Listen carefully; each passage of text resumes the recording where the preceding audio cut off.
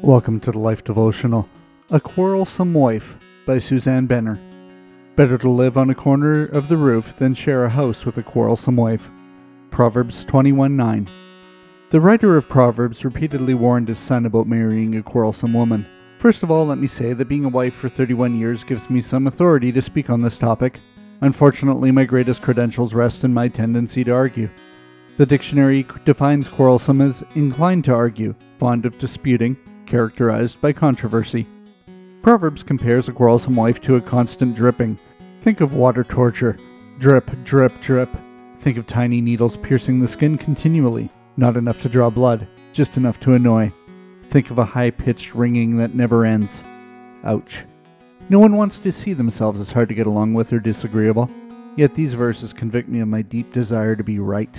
I'm quick to defend myself and insist that others acknowledge when I'm right. Yet as I seek to follow Jesus, he shows me a different way to live. Jesus emptied himself of his power and became human, though he was Almighty God.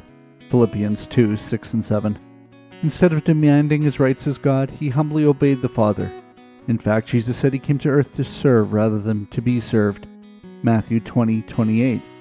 Knowing who he was enabled Jesus to serve. John 13:3-5. When I understand that I am a chosen and precious daughter loved by God, I too can give up the nagging, complaining, and arguing.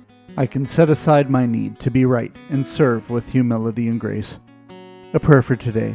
Heavenly Father, I don't want to be a quarrelsome wife. Thank you for loving me and choosing me to be your very own.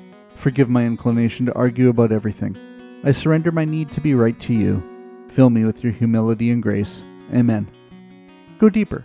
This week, pay attention to how many times you have to prove you're right. Ask yourself and God if you're being quarrelsome or not. Can we pray for you today?